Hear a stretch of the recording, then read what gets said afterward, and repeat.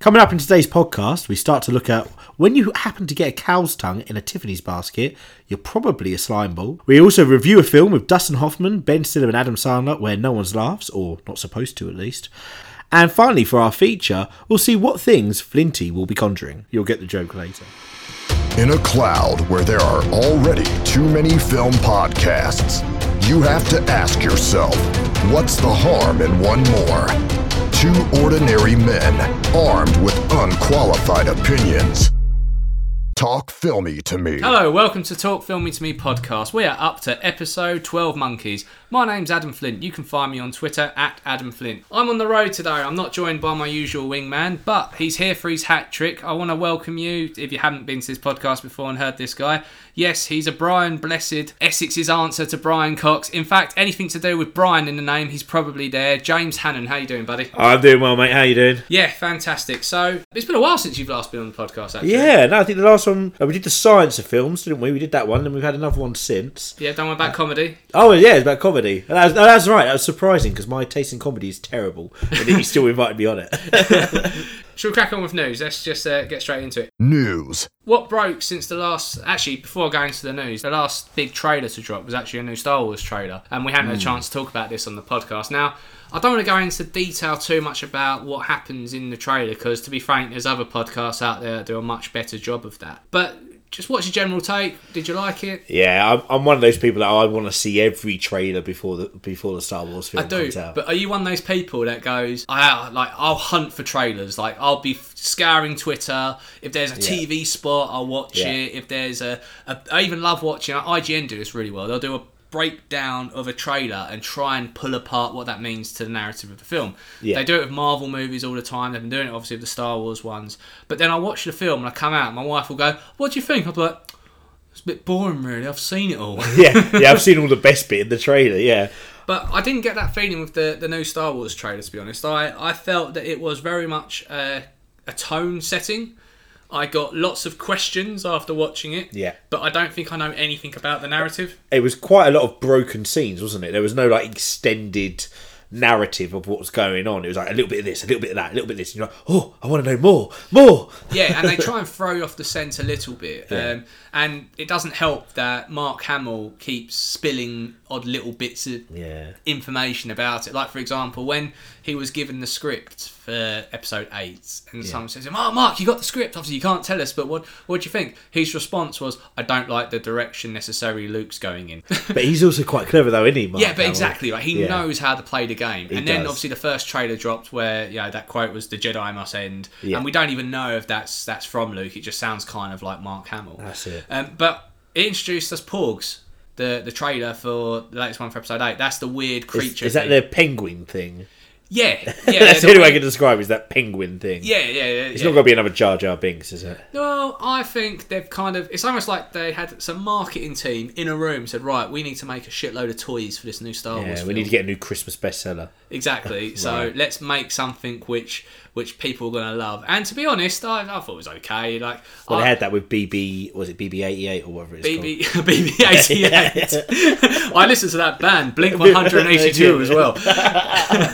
I suppose they're doing it to sell toys, but I thought BB-8 was kind of a cool iteration on the droid stuff, and I do think that Porgs look alright. I mean, are you an Ewok hater or an Ewok lover? I actually quite like the Ewoks. I think Porgs are going to be like that, right? You either love them or hate them sort of thing, but at least we can all agree it's not Jar Jar Binks. Yeah. Anyway, speaking about news this week about Star Wars, Ron Howard, in his youthful way to be down with the kids, decided to launch on, first of all, on his Instagram account, then Star Wars took it and put it on their official social media feeds. He announced a title for his, at that point, untitled Han Solo movie. They gone with the original title of Solo, a Star Wars story. It's ingenious, mate. I mean, how long did it take thinking that? I bet that cost $50,000 to think of that name, I bet. I can imagine they got all this agency and they're going, it's about this guy called Han Solo, let's go.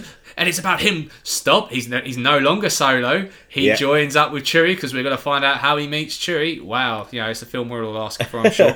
But he unveiled the title, and the internet does what the internet does, and took this, the way he unveiled it as well. Do you remember when that was a few years back. Do you remember when Donald Trump signed those first set of bills when he came in the president? Yes. He stood there and was like, look to the left, look to the centre, look to the right. For the people, obviously, who can't see me, I'm mimicking opening up a book. It's very similar to how Ron Howard presented this, and the internet decided to do what the internet does and do lots of interesting memes and text changes over it. To be honest, it's not. Has this got you more hyped to see the film? That's the question. No. I do love Star Wars, and I will obviously go and see it, but the title hasn't given anything away at all, which maybe that's the intention. Maybe the intention is to make it vague. I wish they went a bit more clever with the title. Something to basically... Because you think about The Force Awakens, right? And that got people excited, and it was very homage to the original films. It was all about being on that nostalgia.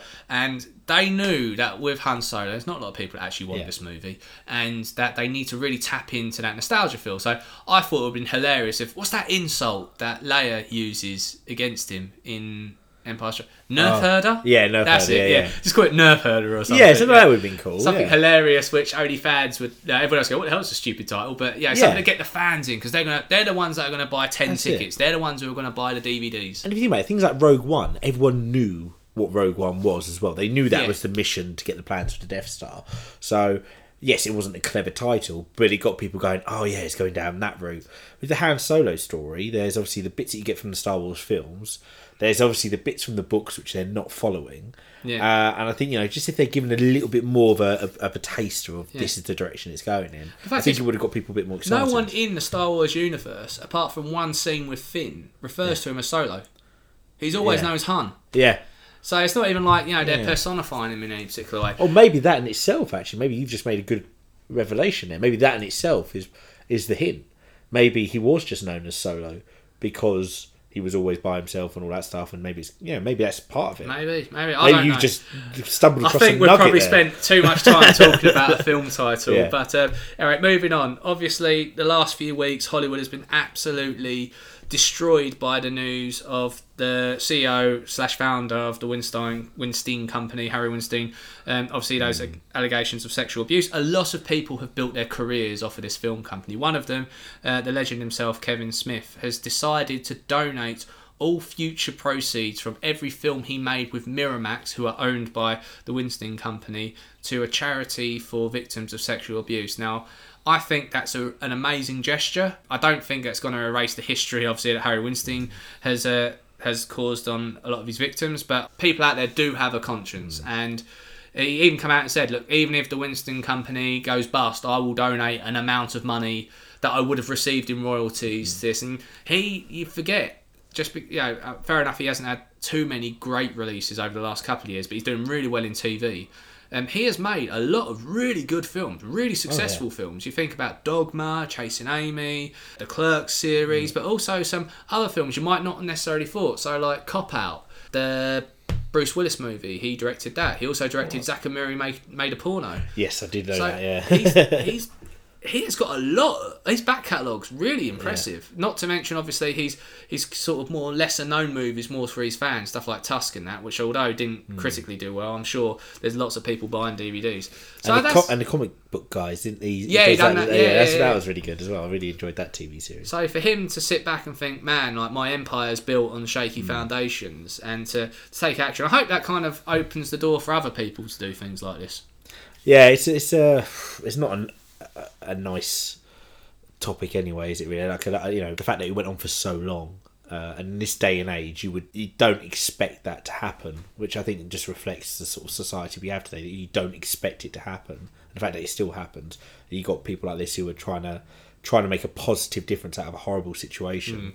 I think is what helps progression, doesn't it? Yeah, definitely, and it is having an effect. I can't remember the name of the actor. Even this doesn't have to be top level. It goes right down to the bottom. The guy who is Will in Stranger Things, also in It. I can't remember his name. Oh, yeah. He's just fired his publicist because his publicist has lots of accusations of molestation, which have come to light out of this campaign that's been going through for people to speak up on all forms of abuse. So you're right, it's terrible it's happening, but it's good that it's being exposed, if that makes sense. Going back on the Star Wars theme, I think it must be coming up to the anniversary of Carrie Fisher's death, because lots of stories are coming out in the press. She was a a great role model which no one talked about, right? She was very much a good advocate for women's rights and equal pay and all that sort of stuff. But this is a great story which came out recently, and that was a few years ago. A Sony executive who's currently unnamed at the moment, but I have a feeling his name will probably hit the press soon because the story's getting bigger and bigger. He molested, apparently, allegedly shall I say, a good friend of Carrie Fisher's for a film role, and she confided in Carrie for advice. And Carrie told her, she got the role, the lady got the role in question, and Carrie Fisher told her, do not take the role, I don't care if it's going to launch your career, if you need help financially, I'll be here to support you until you land on your feet. She decided to mail deliver, post to this executive a Tiffany basket.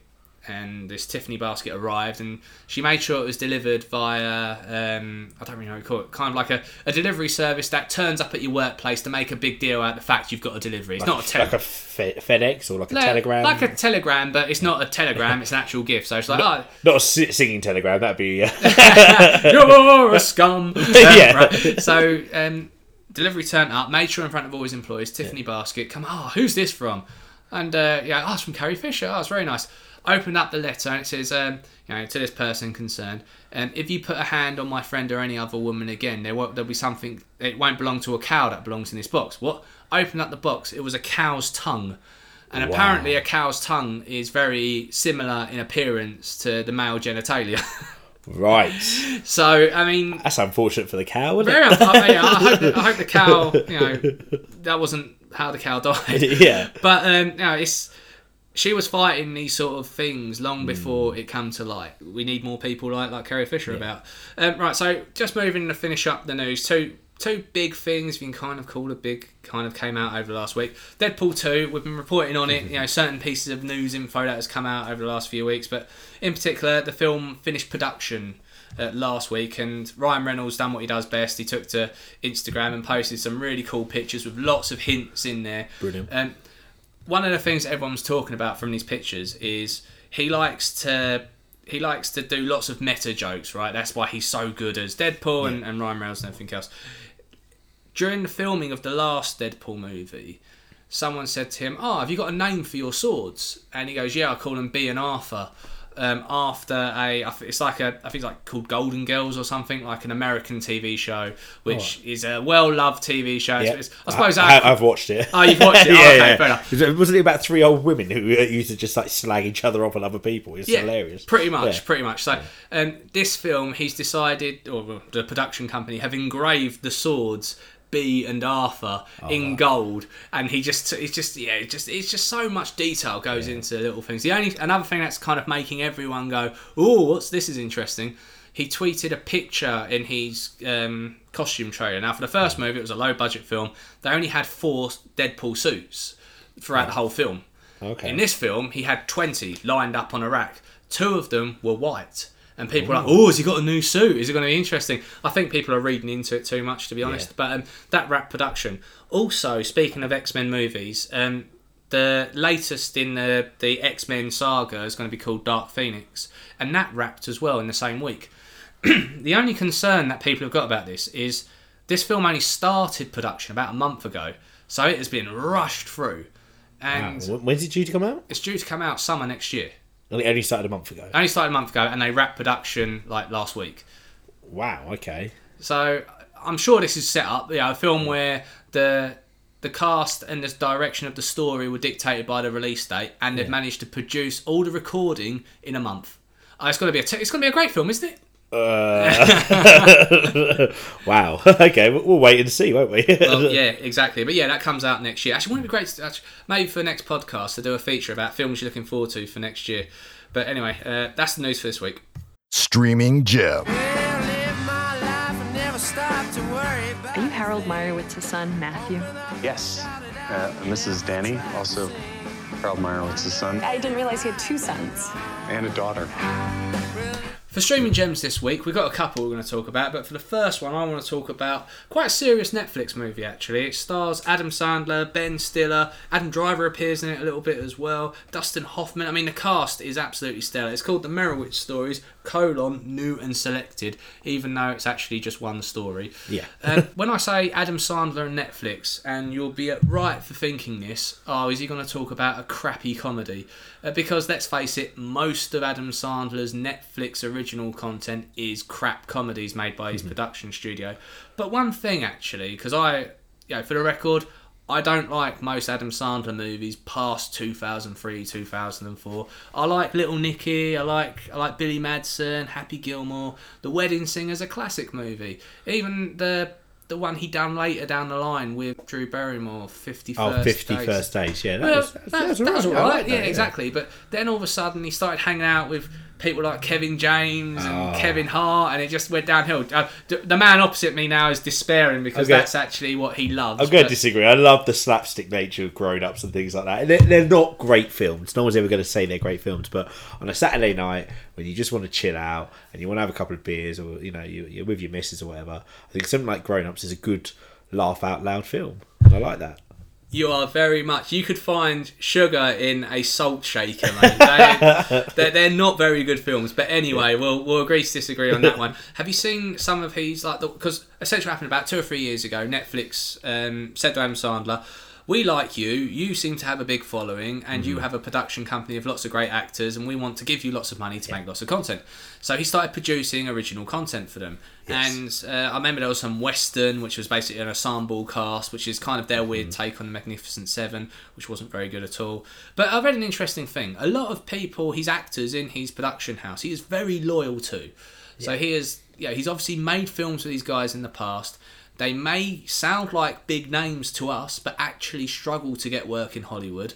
So he keeps them on his books. He will do films to make sure that his friends have got a job, but he also makes sure that they get paid what he thinks they're worth. Which we'll discuss in this off mic. If we were setting up our own film company, even if we were crap actors, we'll just get our mates to do it and we'll pay them hilarious movie rates because it would be funny to go, wouldn't it be great if our mate, I don't know, Jackson got paid $40 million for a cameo appearance in a film, and that's the equivalent of an Oscar-winning performance from someone else. Too right. But yeah, this. So when I hear Adam Sandler and Netflix and this film was coming out, I was like, I don't want to have to review it. But a lot of momentum started building up. So I asked Jamie as well to watch this film and give our opinions of this one. And I'm going to start off by saying this film has got an amazing reception. It's got 93% on Rotten Tomatoes. Every film outlet out there has given it either their highest tier or just one below their highest tier. And I failed to see it. It's a very long film. I found it so pretentious. Yeah, I found it tough. I mean, it was a very, very slow burner. And a lot of people have sort of really praised Adam Sandler's acting in it, showing that he's got lots of dimensions to his acting. But I feel like I've seen him play that role before. Like if he's not doing comedy and he's doing his serious acting, like Sandy Wexler, for example, I felt it was the same sort of role, that hapless loser guy. Yeah. And he either plays that character or he plays the comedy character. He's not a complete fuck up, but he's not someone that your kid will run. His kid will go to school and say, "My daddy does nothing." He's kind of in that space of where most people are in life, to be fair. So I agree with you. I don't necessarily think if anyone deserves real praise, probably Ben Stiller. I thought Ben Stiller's performance was actually quite good. But just to set the premise of this movie, it's based around a family who's a dysfunctional family where Dustin Hoffman is kind of the head of the household. He's a father who used to rule the roost for a long time and used to pay the bills by being an artist. Not necessarily an amazingly successful artist, but enough to make a living off of. He has had several marriages. He has had children in these marriages, and these children happen to be Adam Sandler's character, Ben Stiller's character. There is a female actress in this who does get some airtime. I can't think of her name for the life of me at the moment. And the film basically takes it as chapters, and each child from this dysfunctional family gets a chapter in their life. Adam Sandler plays a guy who's kind of down on his luck, never kind of made it in the way he wanted to, had a lot of potential as a musician, but didn't really sort of break the heights that he was expecting to. Has a really great relationship with his daughter from a marriage that has broken up as well. Yeah. Ben Stiller has been kind of the kid who was always told, you'll never be as good as your brother. Turns out he actually did go do really well in the world of financial consultancy, moved away from town and has never really looked back. And his sister has always been kind of weird and dysfunctional, but you never really know why. I thought she was actually quite good in the film. I thought she played that weird character really, really well. I think a lot can be said about not saying much. Yeah. And she done that so well. Yes. Which I thought was great. I thought Dustin Hoffman was really interesting in this film, actually. He plays kind of just like the naive dad. Like, I know everything's right because this is the way I see the world. And quite selfish as well. He was very selfish in his opinions and his decision making, and it was all about him really, which I suppose was a reflection on probably his artistic temperament, I guess, being very selfish. Yeah. And there's some splatterings of interesting elements in this film. What I liked actually is that every character in this film has a temper. Yes. And they never show it together at the same time. They always show it in very mundane things. So there's a scene where Adam Sandler's trying to park his car and he turns around and screams, "Fuck you, motherfucker!" Yeah. Like really lets off against them. And then he just he lets out his steam and parks his car. In a scene later on, Dustin Hoffman's playing pool and he doesn't do the shot he wants. He goes, "Fuck you, motherfucker," and smashes the pool cue. Yeah. Later on down the film, Ben Stiller has a similar outburst. And I think what they're trying to do in that narrative is to try and give some form of, look, these guys are related. They are their father's sons, and whether they like it or not, that's who they are. And there's a point in the film where they all kind of come to terms of who they are, who their father is, and they start actually operating as a family. Now, from our descriptions, you'll probably think, why have you guys panning this movie? Why are you saying it's rubbish? Maybe it is worthy of these scores. I'm going to actually say that I think the director kind of not ruins it, but that's too strong a word, but takes these great ingredients and makes a very average or even below average movie. Now, this whole chapter breakdown I found very pretentious. There was this very cheesy piano score in the background that tried to add a bit of warped humour to it.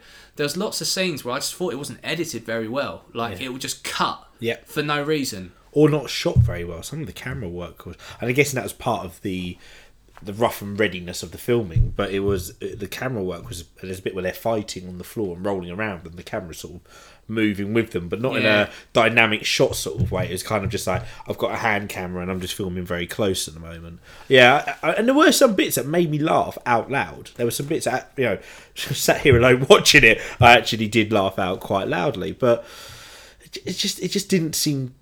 I just didn't feel it worked as a film. And you want to be entertained, but you also want to enjoy it, but you don't have to work too hard when you're watching a film, do you? Yeah, no, I agree with that. And the director, Noah Baumbach, I listened to an interview with him a couple of weeks ago, actually, when I think he'd done something for Empire, and I was just listening to it in the background. And he was talking about, how did you come to the premise of this story? And he said, I've always wanted to work with Adam Sandler, I've always wanted to work with Ben Stiller.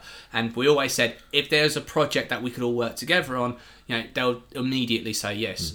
And he had this idea for a concept of a scene of everyone surrounding a dying dad in a hospital and to write a scene for this. That was his idea. He went in, and the writing process for people is completely different. You speak to one writer, it'll be, actually, I've got this character and then I build from there. Some people will say I have an end point I want them to get to. I find this really weird that he had this idea for this scene in a hospital, and there is a scene in the film where and this isn't a spoiler alert, the reason why this dysfunctional family has to come together is Dustin Hoffman's character falls ill, and that they have to rally around him to get their lives back in order.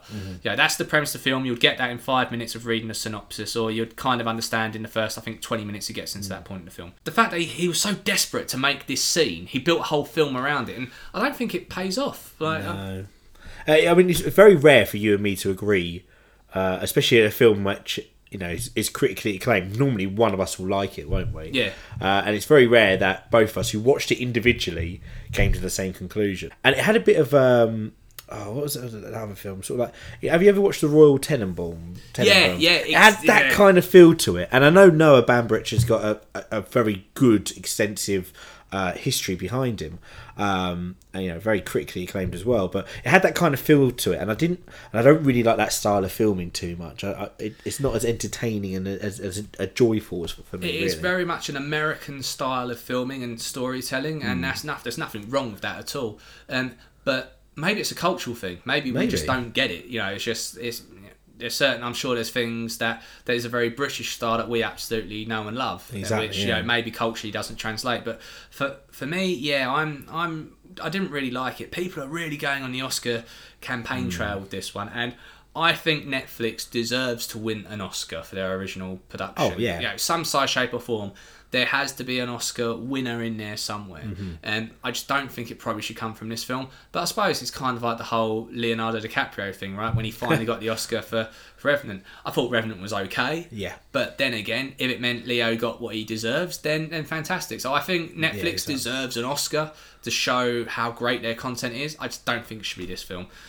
My scoring for this, I'm going to say 2 out of 5, and that is by Netflix standards. And usually I'm more forgiving to Netflix movies because, hey, if you've already got the subscription, you ain't got to pay anything to watch this content on top. True, so, what would you say?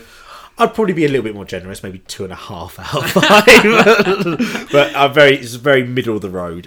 I can't get excited about this film. Yeah, I wouldn't. So the way I see it, actually, it's quite a good point. People ask me, how do you do your scoring?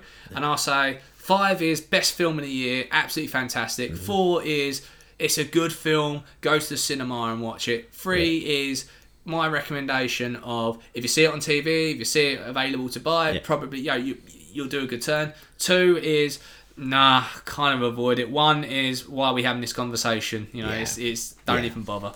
So I wouldn't say don't even bother, but it's very few people, and it's 2 out of 5 if for this me. place is a client, that's why we could get a table so last minute. That's why they gave us this bigger table. I imagine they'll send some complimentary stuff too. $55 for a steak. We're known for their meat here. And $35 for a salmon? You get the salmon to blow you for that price? Dad, you'll be okay here. It'll be nice to spend time with Dad. I didn't get a lot of time with him growing up. For the feature this week, with Halloween coming up, and also to announce our new Twitter account for the users to get involved and share feedback in a productive way. Productive way, I like that. We've decided to launch a poll. The poll is going to be based on ultimate horror franchises. Now, you're going to say, wait a minute, how can you do a Twitter poll on the ultimate horror franchises? There are literally bazillion franchises out there and only 4 options in a Twitter voting poll. You are quite right for thinking this. So, I've got a scientist here and I have access to the internet. What can I do to simplify this down to 4 ultimate movie franchises? Now, I want to be very clear here. I am talking about movie horror franchises, not individual films. So, let's use an example like Alien. Alien 1, absolutely incredible. And to be honest, I actually quite like all of them. But if you look at the actual overall score as a franchise, if you look at Alien 4, the Resurrection one, which didn't do too well, Alien 3, where they took the greatest cast in the history of mankind from Aliens 2 and killed them off camera, you've got an average score as a franchise of a lot lower than the first film. So we're trying to figure out what our favourite franchises are. Before we go into the details of how I got to this list and how we're going to pull that together, Jamie, when you and me, we love our horror, right? We do. I think it's fair to say that probably George A. Romero's up there for us with that. But if you had to say your favourite movie horror franchise, where would you go? It would be George A. Romero, and that was we liked zombies before they were cool. I'd like to add that. Actually, we were the guys who at uni they'll be like, man, they're obsessed with zombie movies. Yeah, like the lower the budget, the better. Right? Definitely. I mean, don't get me wrong, and even George A. Romero's got some films where they don't do so great at the end. I think there was the Diary of the Dead there was one that was hit and miss. He kind of done a George Lucas before George Lucas. Yeah, he would go back and remake his movies. I mean, he remade Night of the Living Dead, and actually that remake was brilliant. Yeah. In fact, that become the new standard of horror films. And I quite like the remake of Dawn of the Dead as well. I thought that was quite a good one. That was Zack Snyder's first proper movie. Right. So I like that. But George A. Romero was very much behind the scenes with that movie. And then you had Land of the Dead. I really enjoyed that. I really enjoyed it, but the final scene. Oh, what? Stop. Yeah. They're just looking for a home, just like us. What? No, it's a zombie film. They are going to eat you unless you bash in their skulls.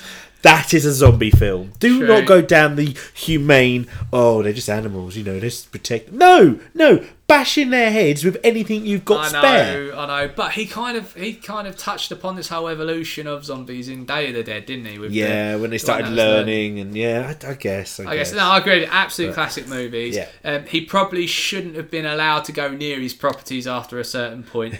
But anyone who's a regular subscriber will know that we done a big segment about him a few months back when he passed away of how much that man means to both me and Jamie, to be fair.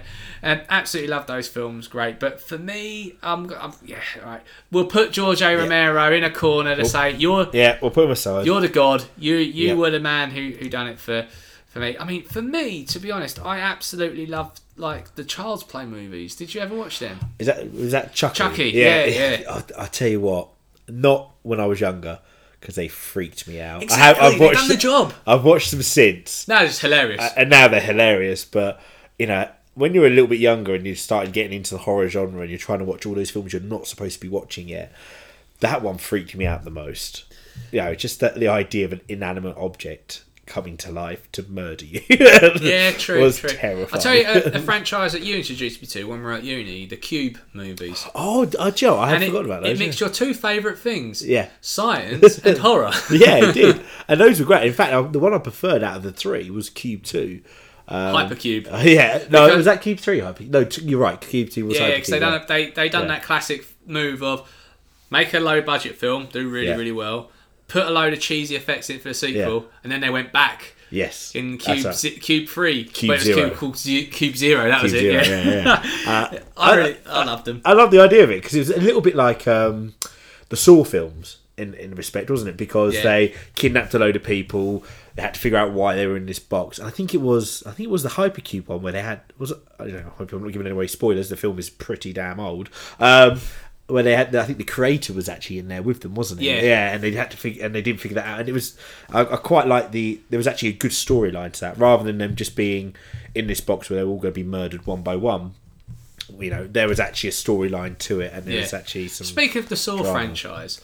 Have you ever tried to paste together the chronological order of these films? I think I lost interest after Saw 3, I think. Yeah. Basically, when the main guy has been dead for so long, I refuse to believe that you can suspend disbelief for so far, but there's no way that he could have actually have planned all these different intricate ways for years in the future on the off chance he dies and someone else takes the mantle. It's a bit sad, actually, isn't it? It stops becoming a horror and actually becomes a little bit of I start feeling sorry for Jigsaw, you were a sad man. That's why I think the franchise discussion is far more interesting than just saying your favourite horror movie. Yeah. Because there's only a handful which we would all agree as film-loving horror buffs of what our favourite horror movies are. Yes, we might debate over some of them, but if you had to put together a top 10 list, chances are we'd have quite a similar list. Yeah, and actually, talking about the Saw one, I mean, I lost interest after the third one, but seeing the latest trailer for Jigsaw,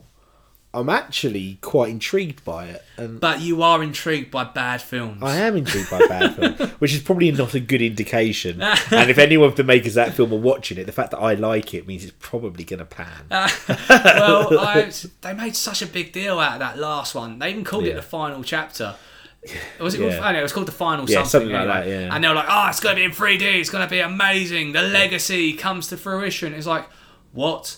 I remember in 2008 when the legacy finished, when he died. Yeah. Come on now, seriously. But I remember the second. I think is it the second one where? Yeah, it's the second one. Sorry, where pretty much everyone dies, right? Yes. And I came home from the cinema. Well, we were at uni at the time. I come back from the cinema, and Alex, our housemate, was like, "Oh, how good was Saw?" And I was like, just everyone dies. And I was like, wait a minute, I've just spoiled it completely for him. It was like that Red Dwarf episode, the first Red Dwarf episode. It was like, everyone's dead, David. Yeah. Dead, Dave. They're all dead. In fact, I would have far preferred it if the entire Saw franchise moving forward would just be, so what happened with John Saw? John's dead. Yeah. He's dead, John. They're all dead. dead. You put them in a box for 3 days, they suffocated. But in terms of like horror franchises that keep being rebooted, right? So my definition of franchises for this experiment, if you want to call it that, is that it has to be a horror franchise of 2 or more movies, which can be we're including reboots in this. We're also including literal translations. So if you think of like the Grudge movies, which was based was actually originated in Oriental culture, which eventually came over and done an American version. Same with, I've said the Grudge, haven't I? The Ring movies. There's lots of things here. So I'm going to go through this list now, and just not that this is in no particular order of the franchises that I've done my experiment about. And if I've missed some of your beloved, cherished franchises, then please tweet the account when we send this out. It's going to be at TalkFilmy2Me, and this is in no particular order. I'm going to start off. Let's start off just randomly from the bottom here. So, Children of the Corn, Urban Legend, Wrong Turn, the Blair Witch films, The Ring, the Amityville films, The Grudge, Candyman, Hellraiser, Friday the 13th, The Exorcist, Paranormal Activity, Poltergeist, anything beginning with P, The House, The Hills Have Eyes, The Texas Chainsaw Massacre, The VHS, Omen, Child's Play, Halloween, A Nightmare on Elm Street, Cube, Wreck. Do you remember? Have you seen Wreck? Which one's that? So it's you'd love it actually. It's a Spanish franchise, right? And it's before found footage movies become like a thing. Do you remember like the late 2000s? Yeah. It was just like, so before 2010, it was basically shaky cam stuff. Yeah. It was based about a zombie epidemic inside an apartment complex. It was taken and remade for an American audience called Quarantine, but the original trilogy of films called Wreck, absolutely brilliant. It's subtitled though, so you can't be drunk while you're watching it. No. But sorry, back to the list. Final Destination, Resident Evil, Insidious, Scream, Alien, Saw, George A. Romero's Of the Dead franchise, The Thing, Evil Dead, The Conjuring, and I probably missed out a load there. But so I've looked at these franchises. I've looked at the one common place that there's an even scoring. So I'm not doing it on box office because that's not fair. I'm doing it on the audience score, not the critic score, the audience score from Rotten Tomatoes. I have taken the Rotten Tomatoes score for every movie in that franchise and done an average score. Sounds quite work intensive there, Flynn. It was. I should have been doing other things in my job. But the reason why is because I wanted to really sort of figure out, right, is there a way to say what is the ultimate horror franchise? And and from that come up the top 4, and from the top 4, and we'll obviously influence that list and put that on our Twitter account for our users to vote on. Out of that list, for you, if you had to pick, let's say 2, what would be your ultimate horror franchises? Oh, I wrote down one as you were going through it, thinking, because I remember you read the list to me beforehand, and I was like, I don't remember him saying this one. And it's a bit of a classic slasher film because it's got those jumpy moments. Oh, I've just thought of one. I don't know if you did say it. I Know What You Did Last Summer. Was that on your list? No, I didn't. Damn it. Oh, yeah, right. Yeah, sorry. I'll get the scores while you're just talking. Yeah, sorry. I was just thinking about slasher films, and it's sort of a classic 90s, early 2000s slasher type film, and it's Scream actually. And from Scream, you put Scream's in there here. Yeah, and so I did hear you say that, so I crossed that off my list. Originally, I wrote down Scary Movie, but that's not what I was thinking of. Slightly different genre. But yeah, obviously, Scream had the spin-offs with Scary Movie. Obviously, has some great characters in it, like Courtney Cox and so on. Oh my god, they carried on making them. Oh my god, how many were there? There was 3, and it got rebooted. It's being rebooted at the moment, actually. So I won't include the scores for that one. But obviously, there was I Know What You Did Last Summer. I Still Know What You Did Last Summer the following year. Yeah. And what came out in 2006, I'll Always Know What You Did Last Summer. Amazing. It's really difficult because I quite like the Final Destination films because they really scare me. Like, as in, the film itself's not scary, the concept's scary. Yeah. And I think everyone has had that moment where they're driving behind a truck that has like a load of wood on it or a load of like high metal beams or something like that, and you're like, I don't like being behind this, I'm going to overtake it. I've always likened Final Destination to the start of an episode of Casualty. Like, for our international audience, there's a British institution show called Casualty, which is basically around a hospital, and it's not about the hospital per se, it's about people who have accidents and end up in A&E. And it always starts out with someone going about their day. It'll be, I don't know, like a plumber on his phone just going, all right, love, yeah, bye. Don't worry, nothing bad's going to happen to me today. And then they'll go do a job, and maybe they'll be working on a pipe. And as they're working on a pipe, there might be a drip by an electrical socket, and you'll go, he's going to get it soon, isn't he? Yeah. It's a little bit like that. But have you not had that moment where you're driving behind something you think, and you know that scene where the bit of wood goes through and smashes someone's face? Have you never driven behind something and gone, I'm overtaking this, I don't want a Final Destination? Oh yeah, I have that all the time. Especially we live in the countryside in a lovely place called Essex, and there's always tractors on the roads and crap like that, and there's always the odd accident happening. So do you have Final Destination vision? Is that what you're saying? Yeah, it kind of has affected my life on a daily basis. There's not many films that have done that, but that does actually affect my life. You're the Essex equivalent of Flatliners. You've experienced it a little bit, and now that's all you see. Yeah, exactly. I just that possibility is always there, and it terrifies me. Well, one franchise which I wanted to give a bit of airtime to, actually, we talked about it in our video game special, the Resident Evil franchise, and I knew it. I knew that was going to be your one. Well, no, actually, I love Resident Evil. You do? Absolutely. Yeah. I love zombies, I love video games, and the Resident Evil, I grew up on it. As a Resident Evil fan, I hate these movies, right? They've just done what they do with every time Hollywood screws up an adaptation. They just name check a couple of bits, and they'll just try and build their own narrative completely different, and it's just absolutely terrible. But if you don't watch it as a fan of the Resident Evil video games, and you just watch it as a fan of horror movies, the first three, I'd argue, are really good. But they kind of go off a bit of a nose edge when they become more action horror. Ironically, the video game franchise itself kind of went in that way as well. And that's kind of interesting how they influence each other. But there is a lot to be said about modern horror. So I'm thinking about Blumhouse in particular have done so much for horror. You think about, obviously, they started out with Paranormal Activity, but then they went into Insidious, The Conjuring. Then there'll be lots of other low-budget little experiments to see what audiences take well to it. I was speaking to AJ, the guy who appeared on our video games episode a while back, who is desperate to get on this podcast again, but he's a very busy man.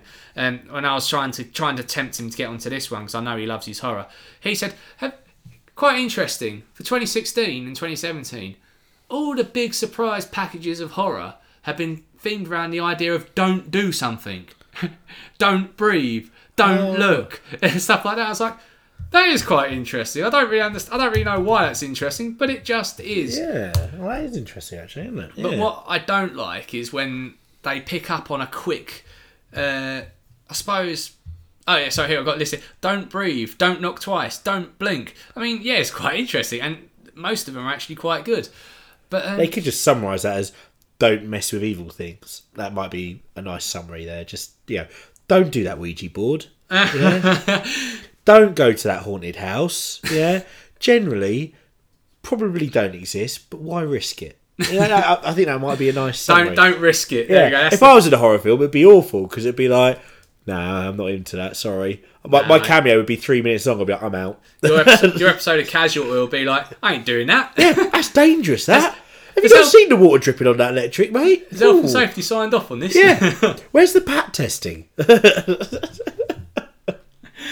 But speaking back on the Blumhouse stuff, I think that's really took horror and put it back into cinemas, because to a point, because of your slasher movies taking over really with your Screams, I know it did last summers, it kind of was going down one particular direction where Blumhouse really did open up the spectrum again and started scaring us again. I remember when I saw Paranormal Activity in 2005, and I didn't see it through normal conventional means. Actually, Paranormal Activity was released a good couple of years before that as just a straight-to-DVD film. It was only because it got picked up by a film festival, it started doing the rounds, doing well, it came out in cinema.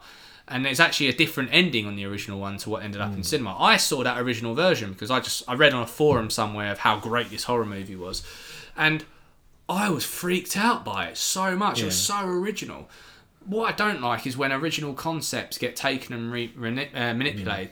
Do you remember there was that Facebook video made of someone turning off the light and turning the light back on? Oh, God, yeah, that freaked me out. That did, right? Yeah. And there'd be something that would be getting closer and closer, yeah. I've got a corridor by my bedroom, which is quite long, and that freaked me out. And I don't believe in any of that stuff. I don't believe in the paranormal, but it freaked me out. These films have got to stop affecting my life. Right, so that obviously went viral. You've heard it, I've heard it. I'm pretty sure most people who use social media have probably seen it in some size, shape or form. Yeah. Now, a film company decided to steal that premise and made a film called Lights Out. And it's just like, we've only just started to embrace creative people. So why didn't you find that person who made that short film?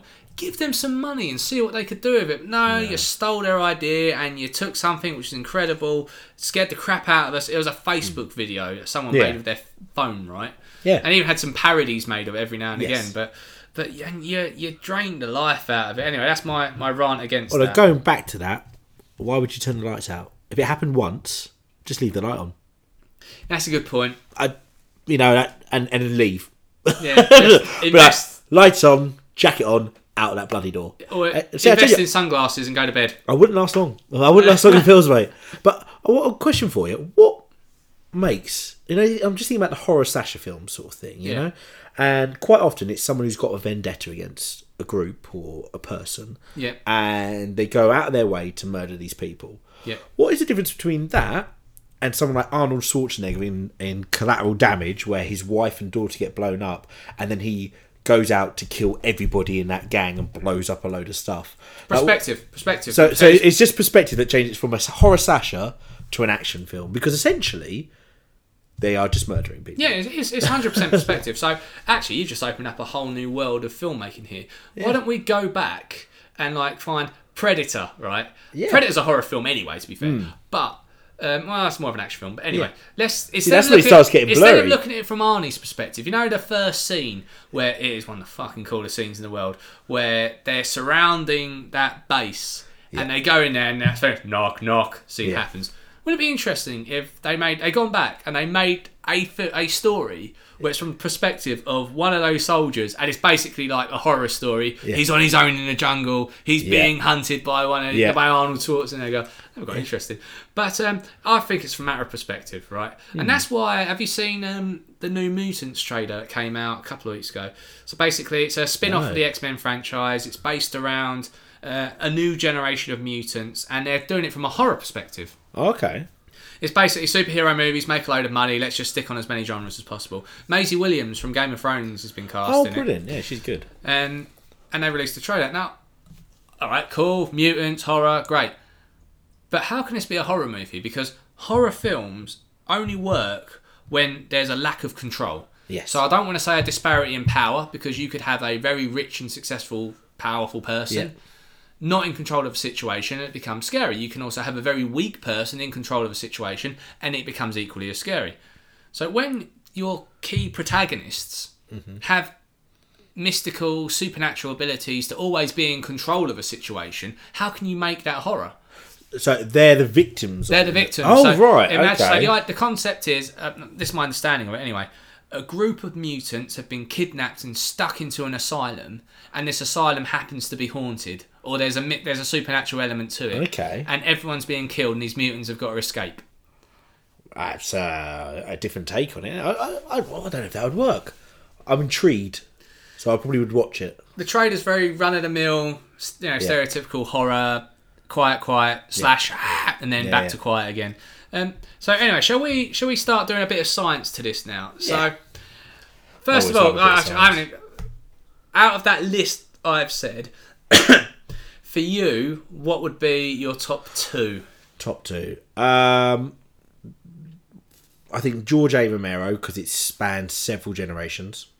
So I think that's got to be up there, because I think that would appeal to the old and the young. And so yeah, I don't think I need to justify that one further.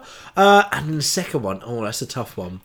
I'm going to say Final Destination films, just because there's so many of those, so I could put it down. I'm going to say Final Destination just because it's screwed up my life slightly. What about you? What are your top two? Okay. And this is a bit unfair because you know what the top two are. No, this is my opinion, right? So, in my opinion, I love the Alien franchise, and just for the record, I've included Prometheus and Alien Covenant in this. Right. I love that franchise. I absolutely adored the Nightmare on Elm Street franchise when I was a kid. And one year when I was a kid, I made a Freddy Krueger outfit and scared the shit out of my mum, which I'll always hold dear as a memory. Yeah. I absolutely adored the Paranormal Activity franchise. I thought that was great. Even though, yes, it did get rubbish and the narrative was really unfulfilling when the final film did come out. But it scared the crap out of me, so I really enjoyed it. I thought Exorcist, I used to really enjoy that. Oh, I didn't even think of the Exorcist films. They were great. They were great. And they're timeless as well. They hold well. The first one does. And it's quite an interesting story, actually. There's a fourth Poltergeist movie, and it's split into two movies because they had this idea of a big prequel of how the entity came to Earth. And it was like the film's set in like the 50s or something, or maybe before then, and it's set in Egypt, I think, or the Sahara anyway. And it's set in a very unlikely setting. And the first cut of it was shown to the studio, and they said, "This is god awful. This is absolutely terrible. You cannot release this. This is not happening." Fired the director, got a new director in, a new cast, and reused as much footage as they could, and remade a new film. And it was called The Exorcist: The Beginning, and released it. Shortly afterwards, that film tanked, and we've got to make our money back some size, shape or form. Let's take that original cut and also release it. So they called it Dominion: The Exorcist. Right. So it's the same or very similar story. I think I've seen Dominion, I think. Yeah, so I found it's quite interesting. And I thought both versions are actually all right. Yeah. I thought they were quite good. Yeah. Was it Dominion one where there's like a priest who falls down like a really long stone staircase? Yeah, it's hilariously long. And it's just like bang, bang, bang, bang. It's like, wow, this guy's going for it. Like, he's still going. Right, so I'm going to I've got the list here from top to bottom of the top franchise based on the average Rotten Tomatoes user score for each film within that franchise, building up. So that's the methodology of how we come to this. So this is why it's interesting, because some of the classic films out there have not made the top of the list at all. In fact, they're more towards the bottom, reason-wise, because they've just gone on for so long. Right. Children of the Corn is at the bottom. Now, bear in mind, the first movie got an average score of 98%. People love it. It's a great film. Christopher Reeve, fantastic. But there was something like 11 movies after that, which the score just got worse and worse and worse and worse, which gave it an average score of 24%. And I Know What You Did Last Summer movies don't hold up too well, neither of that. But here's what I'm finding really interesting out of all this data that I've got, is that if you grouped it by subject matter, the subject matter got a kind of an interesting score. So let's look at I Know What You Did Last Summer, Urban Legend, and Wrong Turn. Okay. All similar in terms of high school slasher horror movies. Now, if you take every film in that franchise, average it together, they've all got a similar score, all around 30%. Right. And here's another interesting one for you. Paranormal Activity and Poltergeist. Yep. Both around supernatural elements, both about haunted elements and different dimensions and stuff. 30 years apart, nothing to do with each other, shot in different ways. Both have got the exact same average score. Interesting. I suppose actually this is probably what filmmakers do to an extent, isn't it? They actually analyse how well they're received by audiences and then make a slightly different variation on it. Exactly. But if you then look at things like The Thing, that only was remade once and that only had one film. Now, there's 2 or more films, so it classes itself as a franchise. Yeah. That has scored very favourably because the original was damn good. Yeah. And although the remake wasn't as good, it was still worthy enough to keep it up there. So that's quite interesting. So the top 4, which is going to make up this Twitter poll, is The Conjuring. Oh, interesting. The Evil Dead franchise. Yes. George A. Romero's franchise. And The Thing franchise. Interesting. I'm glad Evil Dead's up there. I love the Evil Dead. I totally forgot about that actually while we were talking. I love the Evil Dead trilogy. So a lot of people would say that the third one, Army of Darkness, is a comedy and not a horror. Yeah. I would say I was really young when I watched it, so it scared me. So it still works. Yeah. And does that include the TV series as well? No, I didn't include TV. Right. Spin-off. I don't think that's fair because it's a movie thing, isn't it? It's not a TV thing. Well, it's quite interesting. Scream has a Netflix season now, does it? Yeah. Oh, I've not seen that. I'll have to check that out. But I can't imagine it being that good. No. I mean, is it someone getting murdered every episode? It'd be like Midsummer Murders, wouldn't it? Where you've got people being murdered in this one sort of tiny county. Like, the most beautiful, idyllic county in the world, but the highest murder rate you've ever seen. Like, it's just... There's only an extent to how far these sort of episodes can go, because I mean, if there was a slasher running around a town, I'd be like, do you know what, should we move again? I would be a terrible actor in any of these films. Well, it's just quite interesting. I think of It, which we done a film review a couple of pods back, and it's based around this town called Derry, and every 27 years kids start dying. And the only reason why no one's picked up on it is because they wrote it into the narrative that Pennywise would influence people to kind of ignore the facts that are going on. But you're right, most of anything where it's a regular thing, like the Jeepers Creepers franchise. I really like that, though, the Jeepers Creepers one. It done all right. It got into the high 50s. It's a song, though, isn't it? Jeepers Creepers. How'd you get those peepers? Yeah. Jeepers Creepers. Just hearing that playing just makes your skin crawl. How'd you get those eyes? Yeah. I love it on Family Guy when they do that song, and Stewie just goes, "Great, that's another song about things I just said." But yeah, so there you have it, our top 4, which is going on our poll on Twitter. The ultimate horror franchise. Your choices are The Conjuring, Evil Dead, The Thing, or George A. Romero's franchise of the Dead. If you think your franchise deserves to be in there, your favourite one, then let us know. You can find us on Twitter at Talk Film Me To Me. Thank you for taking the time to listen to the Talk Film Me To Me podcast. If you've enjoyed listening to this as much as we've enjoyed making it, please click on the subscribe button. You can also get in contact with us for our new Twitter account, at Talk Film Me To Me. I'd like to thank my guest, James Hannon. It's been amazing as always having you, sir. How can people find you? Well, they can come to Essex and find me in the local pub. You've done that job. You've done that joke last time. And it was just as cheesy. Well, I like to be quite cheesy. But they can find me on Twitter as well at Mr. Hannon in space. I'm not really in space. I'm just in every space. Hannon in space. So next week we'll be coming back to check out the review, your ultimate film franchise from the Twitter poll. We'll have some other features and some more streaming gems. Till next time. Way down in the basement, we'll lock the cellar door and baby. Talk Filmy to Me.